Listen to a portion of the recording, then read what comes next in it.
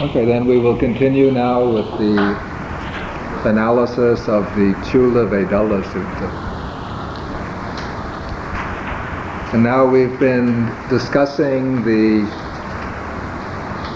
attainment of the cessation of perception and feeling. This is the Sanya Vedayita Nirodha. Last time we dealt with paragraph 17 in the sutta. And now we come to paragraph 18.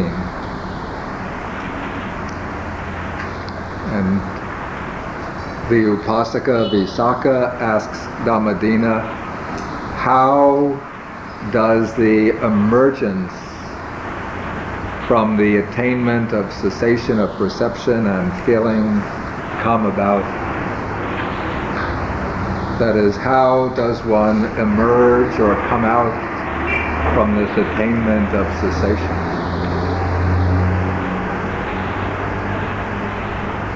And now in a sense, the problem is that when the bhikkhu, or the meditator, goes into the attainment of cessation, then there is no consciousness.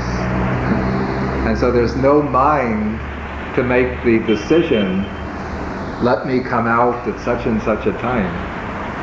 So this was something of a puzzle, because it would seem that if there were no other way to come out, then if one got into the attainment of cessation, one could never come out of it, because there would be no mind to make the decision to come out.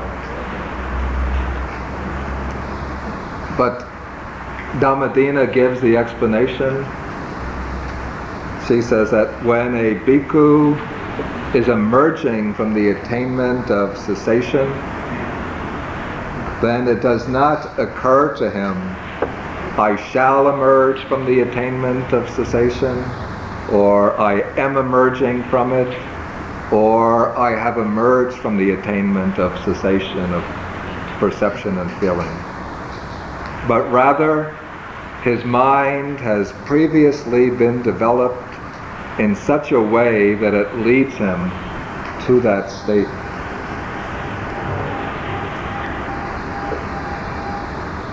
That is one of the prerequisites for entering the attainment of cessation is that one has to make the determination beforehand that one will remain in that state for a particular duration of time. If one doesn't make that, usually one will make the determination, I will stay in the attainment of cessation maybe 5 minutes, 1 hour. It can even be a full day, and up to a maximum of 7 days.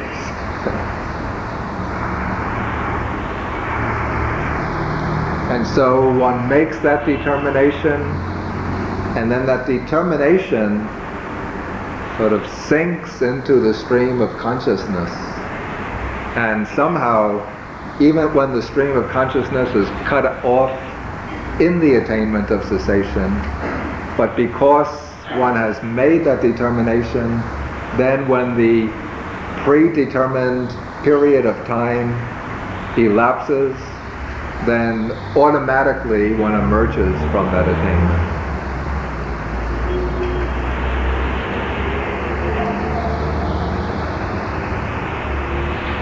And so the point of the answer is that one emerges because one has made that predetermination.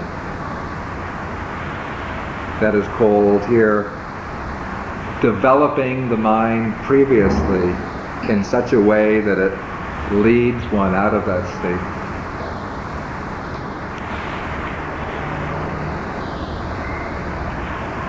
Okay, now question 19, or paragraph 19. Visakha asks, when a bhikkhu is emerging from the attainment of cessation, which states arise first in him? The bodily formation, the verbal formation or the mental formation? And Dhammadina replies, when the bhikkhu is emerging from the attainment of cessation, first the mental formation arises, then the bodily formation, then the verbal formation. Now, why do these three formations arise in this particular order?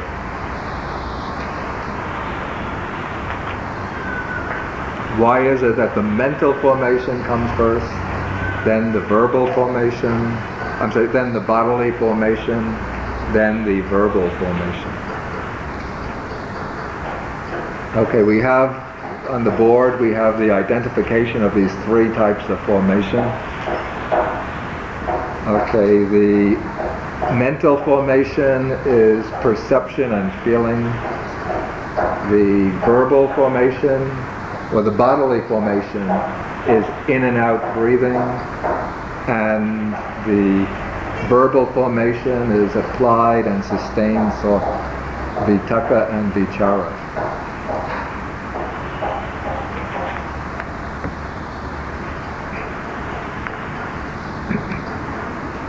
Okay, according to the explanation and the commentary here, this is a very subtle point, so I can't answer based on either my own experience or by asking other people what happens when they emerge from the attainment of cessation.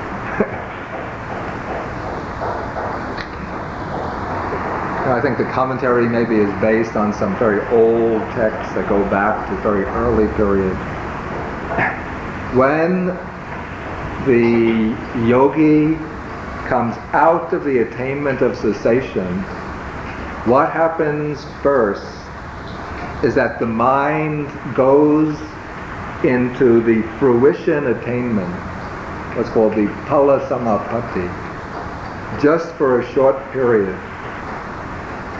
So if it is an arahant coming out of the attainment of cessation, then the first state of mind that comes up, the first citta, will be what's called the arahata phala samapatti. That's the attainment of the fruit of arahatship. It's a special type of meditative state that the arahant can reach, in which just very briefly he will experience nibbana directly.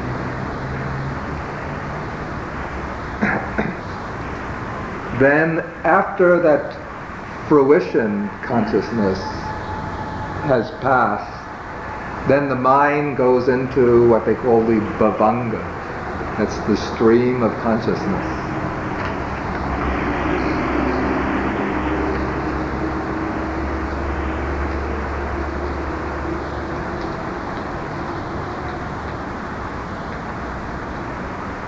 And after coming out from that stream of consciousness, then the arahant will review his experience. He'll come back to the normal level of consciousness, and then he'll review that experience of cessation. If it's a non-returner, an anagami who has gone into cessation, then when he comes out, the first consciousness that will arise is called anagami phala citta. That's the experience of the fruit of non-returning.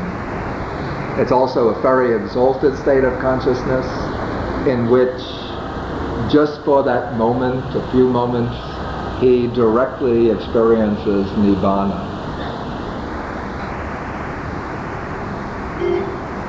Then also for the anagami, after the fruit of non-return, then he'll go into the bhavanga, the stream of subconsciousness, just for a few moments. Then he'll come out and review that experience.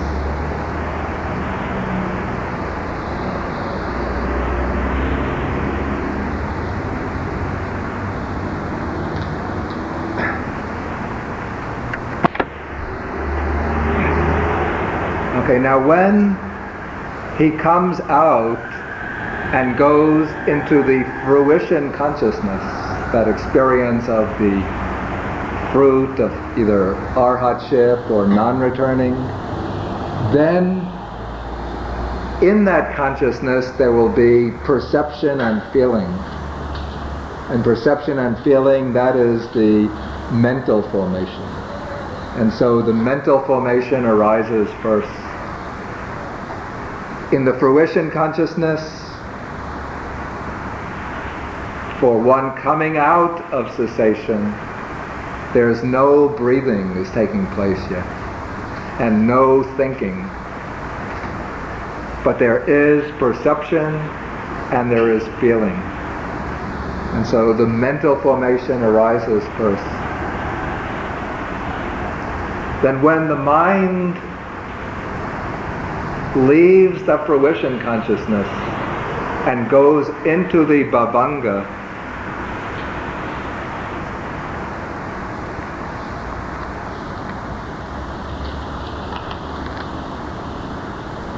then the breathing, in and out breathing, resumes. And so, since he's, since he's breathing in and out, the bodily formation, in and out breathing, is revived, starts again. And then, when the mind comes out from bhavanga and goes to the reviewing consciousness, which is like the ordinary consciousness, so a very refined state of ordinary consciousness, then there will be thinking and examining. And so we say applied thought and sustained thought have come back again.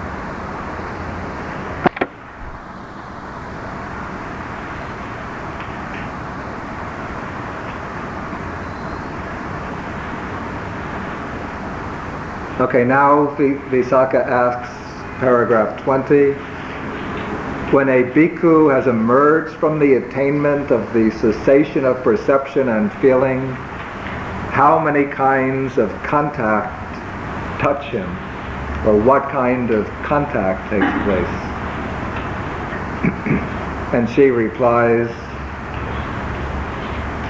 when a bhikkhu has emerged from the attainment of cessation of perception and feeling, 3 kinds of contact touch him. Or actually, we say one out of these 3 kinds of contact.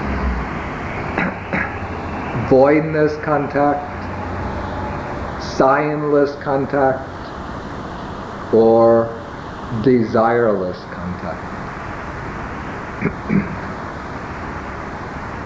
Now, what are these 3 types of contact? Again, this is very abstruse. These three terms, voidness or sunyata, the signless animitta, and the desireless or wishless apanihita. These are 3 different aspects of nibbana. Nibbana is called voidness because it is devoid of any kind of self or substance. It's called signless because it doesn't have any of the marks of conditioned phenomena. And it's called wishless or desireless because there's no desire or craving in Nibbana. And now the state of mind which experiences Nibbana is described according to the aspect of Nibbana that one is experiencing. If that mind is experiencing Nibbana in the aspect of voidness, then it is called voidness contact. If one is experiencing Nibbana in the aspect of signlessness, it's called signless contact. if it's experiencing Nibbana in the aspect of desirelessness, it's called desireless content.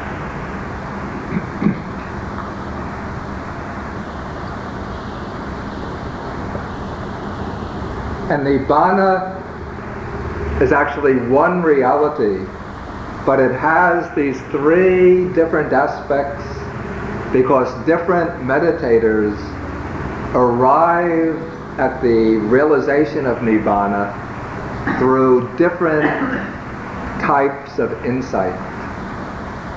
All the meditators have to do the three contemplations of impermanence, suffering, and anatta, egolessness. But different individuals incline to different approaches in the meditation that will lead to Nibbana. Some meditators prefer to contemplate impermanence. And it's not enough just to contemplate impermanence alone. One has to do anicca, dukkha, anatta. But the meditator, even though he's contemplating all three, but the mind will lean to impermanence. It sort of prefers to contemplate impermanence. And when that meditator reaches the realization of Nibbana, then the mind will focus on Nibbana in the aspect of signlessness. Because Nibbana is devoid of any sign of impermanent formation.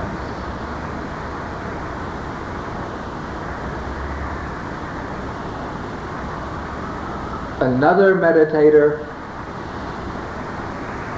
while practicing all three contemplations, prefers to focus upon Nibbana, prefers to focus upon the characteristic of dukkha, of suffering. And when that meditator makes the breakthrough to the realization of Nibbana, then his mind will focus on Nibbana as the desireless or the wishless. Because when one is contemplating suffering, then tanha, craving, is getting reduced. And so when the breakthrough takes place, then one realizes Nibbana in the aspect of desirelessness. And the meditator whose mind gravitates to the characteristic of anatta, egolessness, will realize Nibbana in its aspect of sunyata, voidness or emptiness.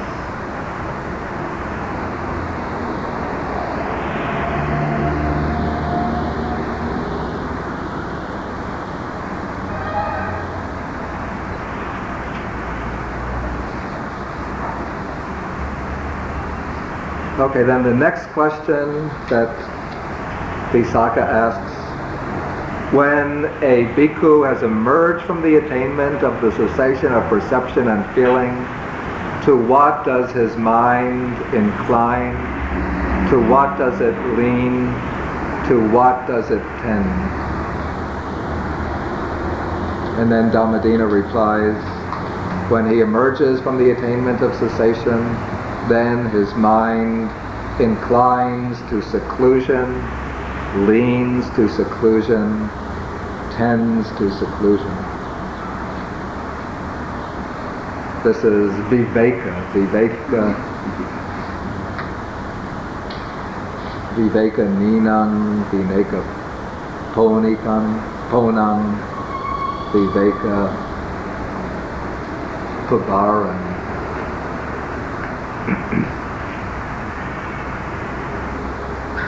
And the commentator explains that seclusion here should be understood as nibbana. So in other words, when he comes out of the attainment of cessation, then the mind doesn't want to become involved in worldly activities and busy activities, but the mind leans back to this experience of Nibbana.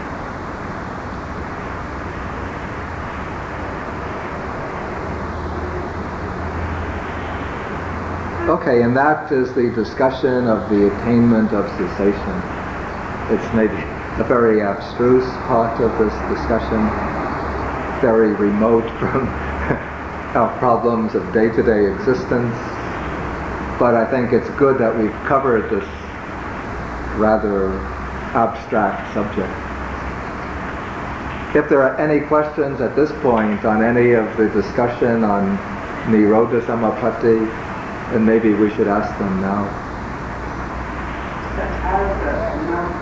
Has breathing stopped completely in Nirodha? Excuse me? Breathing stops? In Nirodha, the breathing has stopped completely. The breathing has stopped even with the entry into the fourth jhana. And in all the formless attainments, the arupa attainments, there's no breathing.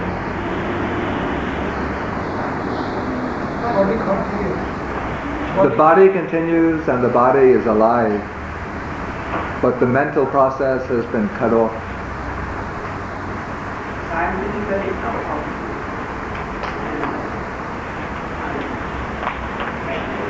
I don't think that science quite has had the opportunity to investigate subjects in the state and to be able to determine what is happening. But I think, there are these, what do they call these devices? EEG, is it? Electroencephalograph? No, the ECG is the heart. EEG measures the brain waves. EEG, electroencephalograph. If they were to find a yogi going into Nirodha Samapatti and they were to put this what they call this, they put these contacts, wires on different points of the skull to measure the brain activity. And if they were to put that on and then to put the machine on, when he's entering the various jhanas, there would be I think it would be a very smooth graph, almost no fluctuations in the jhanas, and then maybe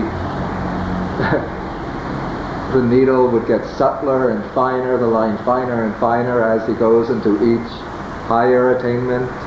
Then when he enters into Nirodha Samapatti, I think the machine would just come to a stop.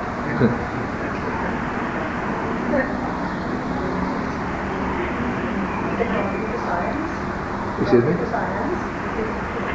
According to science, yeah. Without oxygen, the brain cells will die.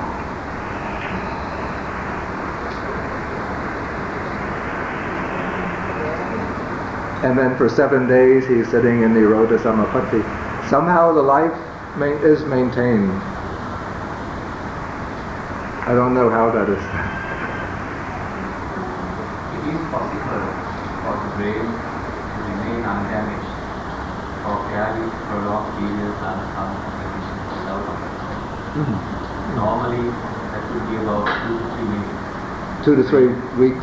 Normally 2 to 3 minutes. 2 to 3 minutes. The brain is denied oxygen, the brain dies. But say under conditions of extreme cold, near freezing, there have been instances where people, for instance, have almost drowned, been underwater without breathing for 20 minutes or more, and been recovered. Okay, thank you for that. Do you think the sequence described with the entry and the access of cessation would be the same with the death consciousness and rebirth consciousness, that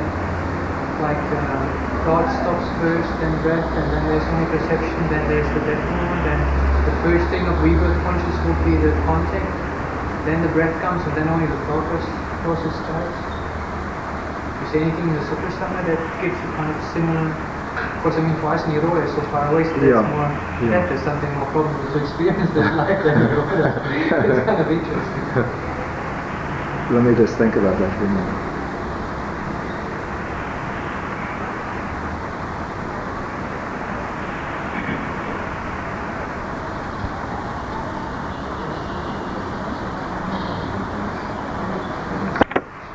I believe that in most, let's say the death of a person, a normal death, not the death of somebody who is going out from the fourth jhana or higher. In that case, I would say applied and sustained thought and perception and feeling stop simultaneously with the last state of consciousness. And the breathing, I would say, also stops with that last state of consciousness. This is from like the Abhidhammic way of analysis. Then in the rebirth process, I think the breathing only starts actually after the infant emerges from the womb. In the womb there's, to my knowledge, that there isn't in and out breathing. Is that correct, or am I wrong? Taking in oxygen from the mother, but then if you... But the actual inhalation and exhalation is not taking place. So I would say then in the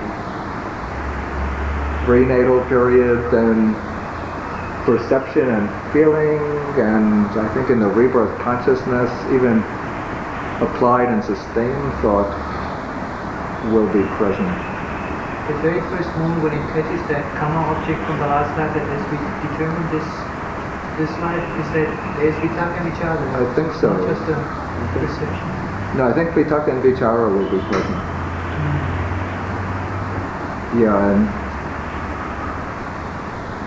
I think in those types of rebirth consciousness there are, in all the types of rebirth consciousness, Vitakka and Vichara. But I would have to look that up again. Okay.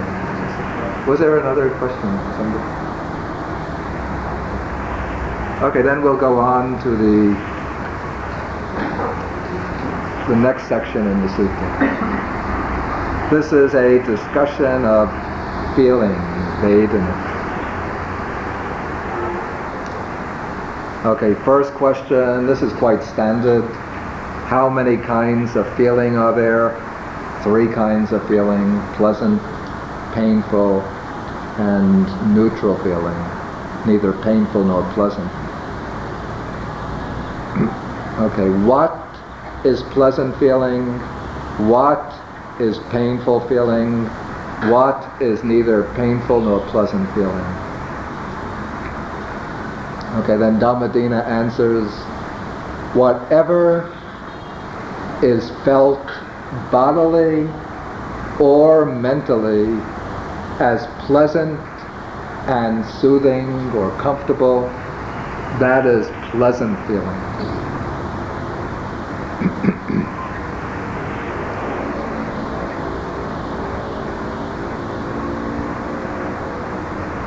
And so 2 types of pleasant feeling, bodily and mental. We say 2 types of pleasant feeling: bodily pleasant feeling and mental pleasant feeling. Whatever one feels through the body that is pleasant is a pleasant feeling, and whatever one feels with the mind that is pleasant is a pleasant feeling. Sometimes the texts make a 5-fold distinction of feeling, in which they divide feeling into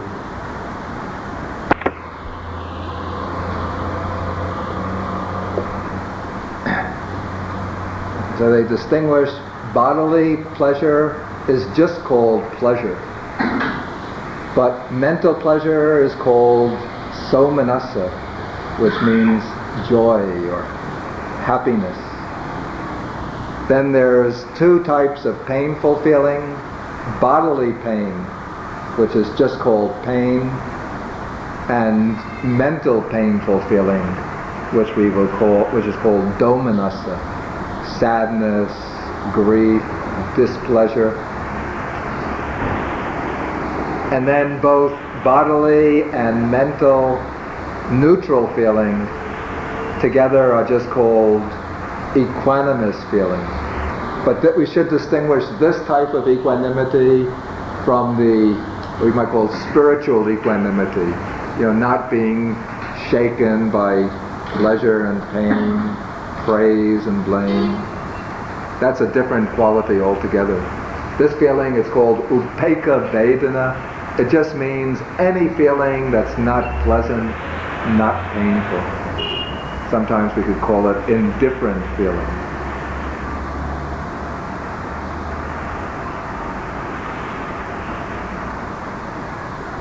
Okay, so anyway, this part is just quite standard, sort of routine doctrine.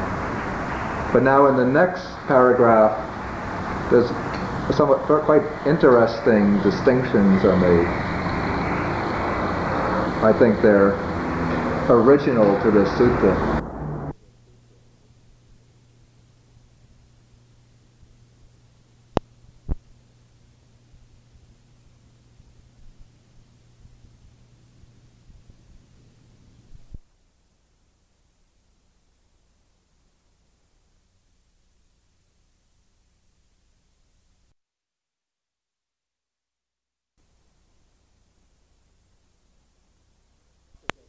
The Upasaka says, in regard to pleasant feeling, what is pleasant and what is painful?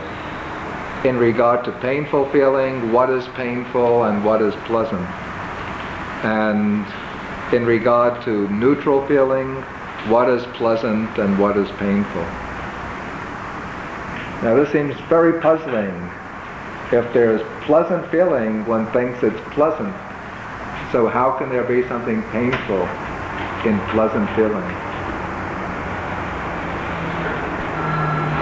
If you hold out the answer, don't look at the answer, what can be painful about pleasant feeling? The change, it changes. So when the pleasant feeling disappears, then there's pain, because one is sorry for the disappearance of the pleasant feeling. And then we take painful feeling. What can be pleasant about painful feeling? When painful feeling changes, then one is glad that the pain is over, and so the painful feeling becomes pleasant when it changes. It's not that the pleasant feeling itself becomes painful, or that the painful feeling itself becomes pleasant, because each feeling has its own character. But when the pleasant feeling is lasting, then we're happy, and so we say that we're experiencing pleasure. And if the pleasant feeling ceases, then we become upset, and so we say that because the pleasant feeling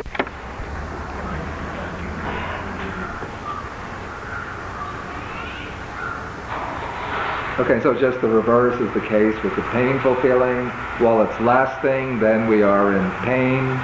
But when the painful feeling stops, then we feel relief, and so we say, that's pleasure, that's pleasant. Okay, then the neutral feeling, neither painful nor pleasant feeling. Now here, that's a sort of subtle distinction. And Dhammadina answers that the neutral feeling is pleasant when there is knowledge of it, when there is awareness of it, and painful when there is no knowledge of it, when one is unaware of it. How would one understand that?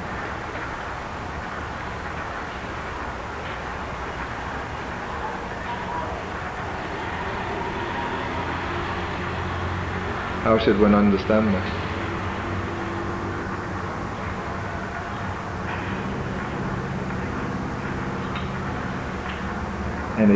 Any ideas? This one is too difficult to make even a guess. Anyway, then I'll just have to make a guess myself. I'd say that the neutral feeling doesn't actually change its character and become pleasant when known and painful when it's unknown, but rather the state of knowing when one is contemplating neutral feeling, when one is in the act of contemplating it and being aware that there's just neutral feeling, then that state of knowledge is a positive state, a state of growth and of clear consciousness, and so it contributes to happiness, to pleasure.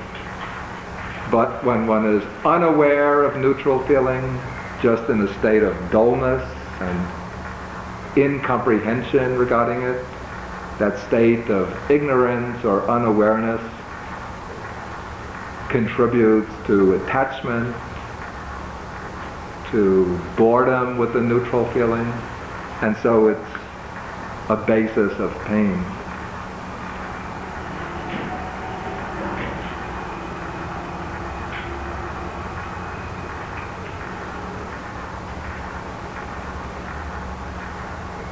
Okay, now, does that seem reasonable, that explanation?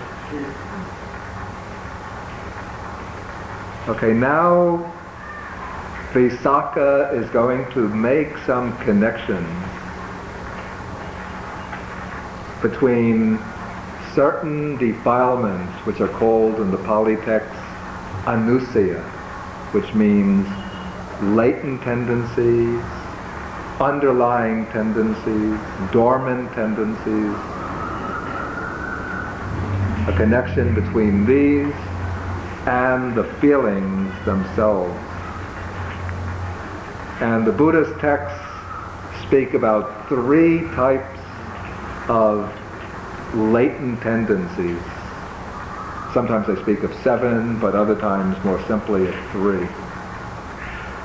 There's the latent tendency to lust or craving, raganusaya, the latent tendency towards aversion, anger, irritation, and the latent tendency to ignorance, unawareness, unknowing. And so Visakha asks, which of these underlying tendencies underlies pleasant feeling? In other words, what latent tendency or underlying tendency arises and becomes active in regard to pleasant feeling? And which of these underlying tendencies underlies painful feeling, and which tendency underlies neutral feeling, neither painful nor pleasant feeling? And when one experiences a pleasant feeling, what is the mind's response to that pleasant feeling? What happens? How does one react when one experiences pleasure? What is the tendency or inclination of the mind? Craving, or what else would one say? Or there comes especially attachment or clinging. One wants to hold to that pleasant feeling and keep it lasting, even permanent. And so this attachment to the pleasant feeling, this desire for the pleasure to last, that is, we could say that is the work of the raganusaya, that underlying tendency to desire or attachment or lust. When one experiences the painful feeling, then how does the mind respond? Aversion, or what other word would be? What else?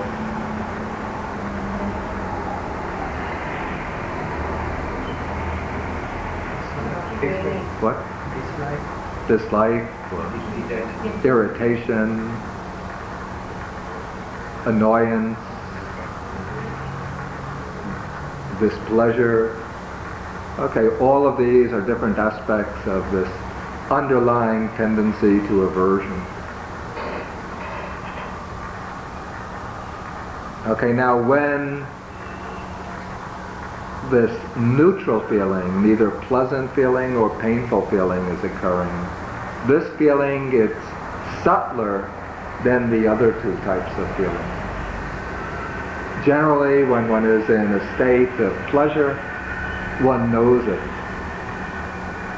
Not with the kind of awareness of sati, of mindfulness, but one is definitely aware that one is pleased, happy, satisfied, joyful.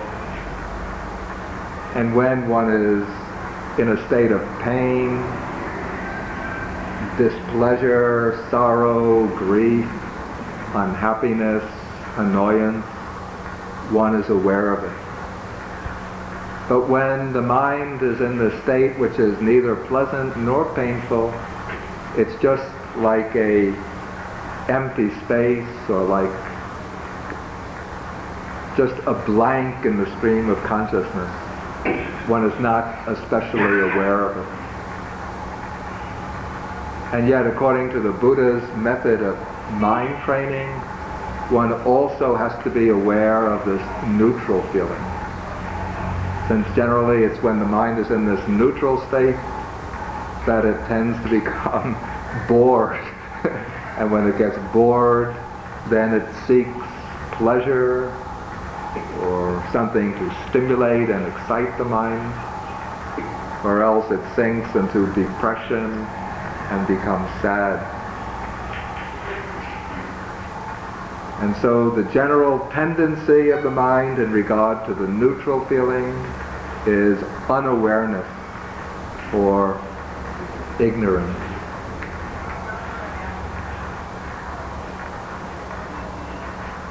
So that's how these three underlying tendencies tend to attach themselves to these three different types of feelings.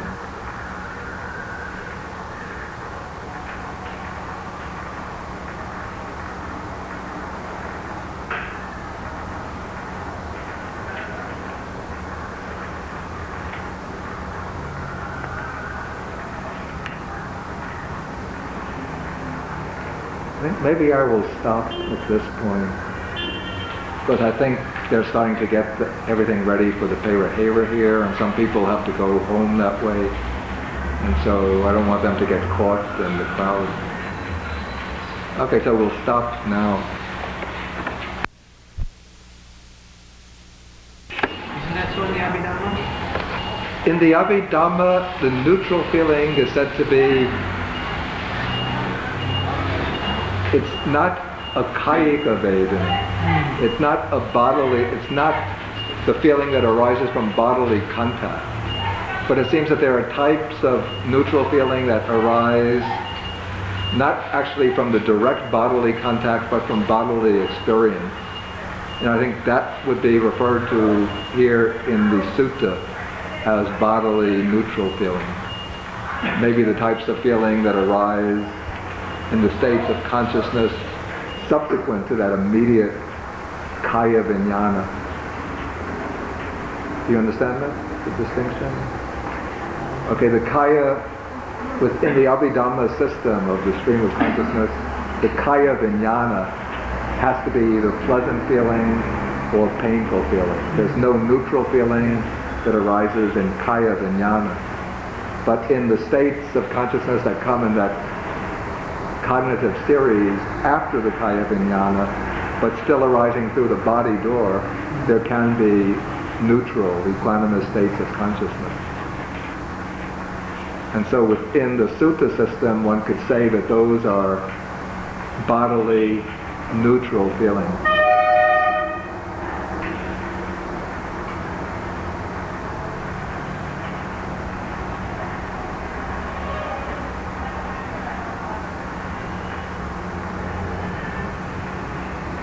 also one finds in other passages in the suttas, like where the Buddha gives the analysis in terms of the 6 sense bases, and then showing how feeling arises from the 6 sense bases.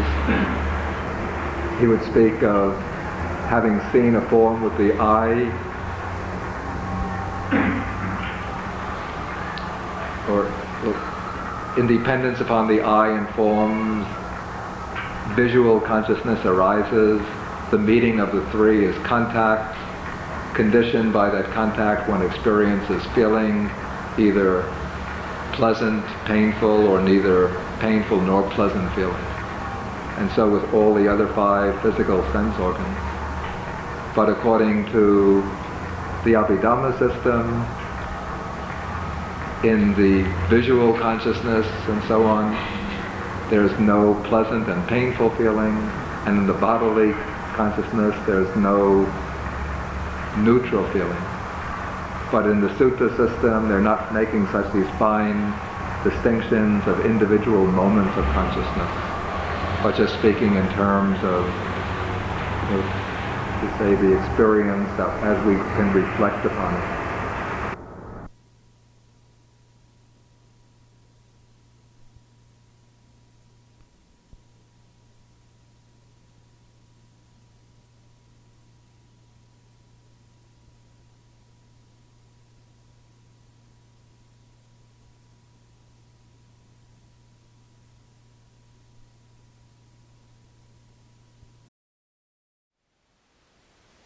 Thank you for listening. To learn how you can support the teachers and Dharma Seed, please visit dharmaseed.org/donate.